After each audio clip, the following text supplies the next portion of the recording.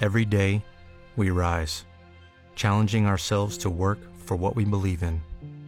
At U.S. Border Patrol, protecting our borders is more than a job. It's a calling. Agents answer the call, working together to keep our country and communities safe. If you're ready for a new mission, join U.S. Border Patrol and go beyond. Learn more at cbp.gov/careers.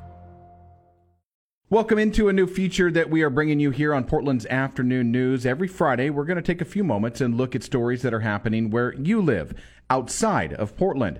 It's a lot of area to cover, so to help us do that is Dana Haynes. He is the newly promoted editor-in-chief of the Portland Tribune. Dana Haynes, welcome to Portland's Afternoon News. I'm glad to be here. This is great. Yeah, congratulations on the promotion. And let's start here. While you are the editor-in-chief of the Portland Tribune, you also are helped to watch over all the papers that the Pamplin Media Group has, which is a pretty big task, right? Yeah, just so people know, Pamplin Media Group is about 25 weekly newspapers and a couple of monthly papers, and we're all throughout the metro area. We have papers from as far away as Prineville and Madras, but most of our papers are right here in the metro area. And in fact, we have more reporters and photographers with boots on the ground than any other media source in all of Oregon. And that is why we are teaming up with you on this. So tell us what some of these papers are covering this week. Yeah, we have a whole bunch of papers in Washington County. We have in Forest Grove, Cornelius, Hillsborough, Beaverton, Tigard, Tualatin.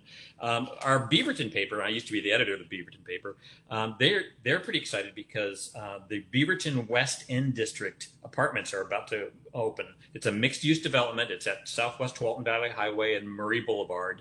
12-building complex. It's gone up over the last year where an old Kmart used to be. When it's fully built out, and the final building is expected in fall 2022, it's going to feature 424 units and well over 30,000 square feet of ground-level commercial space. And this is huge because, as your listeners know, the entire region is facing a vast shortage of affordable housing. So projects like that, they have an impact on every community. It's pretty amazing, Dana. I drive by that area every day, and to watch that thing go up where there used to be a shopping center is absolutely crazy. And a lot more development happening in Washington County and Clackamas County and some in Multnomah County. So that's going to be the norm for the next 10 years, I think. Over at the Hillsborough paper, they got this really great profile on a DACA recipient who went from being a farm worker living in a camp to being a successful entrepreneur. DACA is the Deferred Action for Childhood Arrivals. Reporter Max Edgener and photographer Jaime Valdez met this guy. His name is Daniel Diaz. He's 29 years old. He's a self-made entrepreneur, got his own business, and he works not that far from the migrant farm worker camp where he grew up with his family. This is a really good read. I'm going to pick it up for the Tribune next week. That's going to be great. Now, another area you cover well and where a lot of our listeners live is Clackamas County. What's going on out there? Yep, we got papers in Lake Oswego, Westland, and Canby on one side of the river, and we got Oregon City, Clackamas, Gladstone, Happy Valley, Milwaukee, Sandy. Got a bunch of papers there. And the big story, kind of funny story, I think, in the Wilsonville Spokesman is the Oregon Aviation Board has accepted funding from the Federal Aviation Administration to complete the Aurora Airport Master Plan. Now, that doesn't sound like much, but this has been controversial for a decade out there. The Aurora Airport Improvement Association, which represents businesses and pilots at the airport, have asked for a green light for a 1,000-foot runway extension. And the city of Wilsonville has vigorously opposed this runway extension. And this fight has been going on since 2012. So, Dana, what's funny about that is this is a story that may not matter to a lot of people who live in Vancouver or Portland or Beaverton. But to those listeners that we have who live right there in Aurora and Wilsonville, like you said, this is something they've been fighting for years or fighting over for years. Yeah, it's one of those little stories that has huge impact, but a very small footprint. And the really good piece from the Wilsonville Spokesman moving that story forward. Over at the Sandy Post, we have a reporter named Brittany Allen, and she's got this really touching obituary for Stella Camacho, who was 97 and who was literally a Rosie the Riveter during World War II. Stella worked for Lockheed in Burbank, California in the 1940s when she was 22, while her husband, Arthur, was serving in the 8th Air Force 466th Bombardment Group for the Army. As a riveter, Stella climbed under the wings of the B-17s to work on them, wearing the jeans and the plaid shirt and the headscarf, just like the famous Rosie the Riveter image. She was literally that image. This is a really sweet read. Very nice obit. I got to be honest with you. Those types of stories are what I look for when I pick up those papers, the Sandy Post or the papers out in Forest Grove. It's those stories that you're not going to find anywhere else, and that really is something that we're looking forward to hearing about.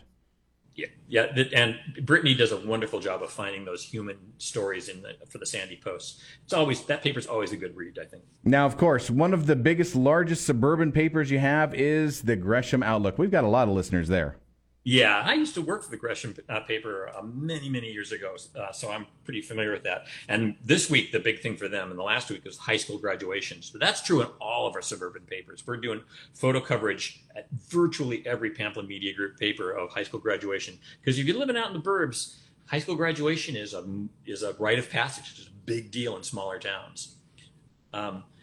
Beyond that, Christopher Kaiser, who's a reporter in Gresham, has got a story this week saying that the drinking water in Gresham is safe, and this is despite a chlorine shortage. Now, chlorine is used to disinfect drinking water and to treat wastewater, and a lot of the communities around the nation are running out. The problems are factors of the COVID-19 isolation, an increased demand for backyard pools, and a fire at a Louisiana chlorine plant that has combined to create the worst chlorine shortage this country has ever seen. Meanwhile, there's a Westlake chemical company in Longview, Washington. They're going to have no idea when they're going to be able to get back to manufacturing the sodium hydrochloride that all these cities use. So a lot of cities are in trouble. Gresham says its water supply should have enough chlorine to meet demands through the projected downtime of the chlorine plant. That means if you're living in Gresham, you got clean and safe water, no need to stockpile water, you're going to be all right so far. All right, so Dana, we've talked about all the good stuff. Of course, the big news today, Governor Brown lifting the restrictions either when we hit 70% or June 30th. I'm sure you guys are all over that as well. Yeah, this has been a roller coaster ride for everybody. It's been up and down. Our numbers for hospitalizations and deaths has continued to go down pretty rapidly because lots and lots of people, especially here where you and I live in the metropolitan area, have been fully inoculated. I am. My wife is. We went out and saw a movie this last weekend, saw In the Heights. We're returning to normality, and this announcement from the governor's office is going to be a breath of fresh air for pretty much everybody. Really the light at the end of the tunnel. Dana Haynes, thank you very much for joining us. This is the first time on Portland's Afternoon News. We're happy to have you. I'm glad to do it. We'll have more with Dana Haynes next week, Friday at this time. Also, you can check out our new featured page at kxl.com and make sure you check out portlandtribune.com as well.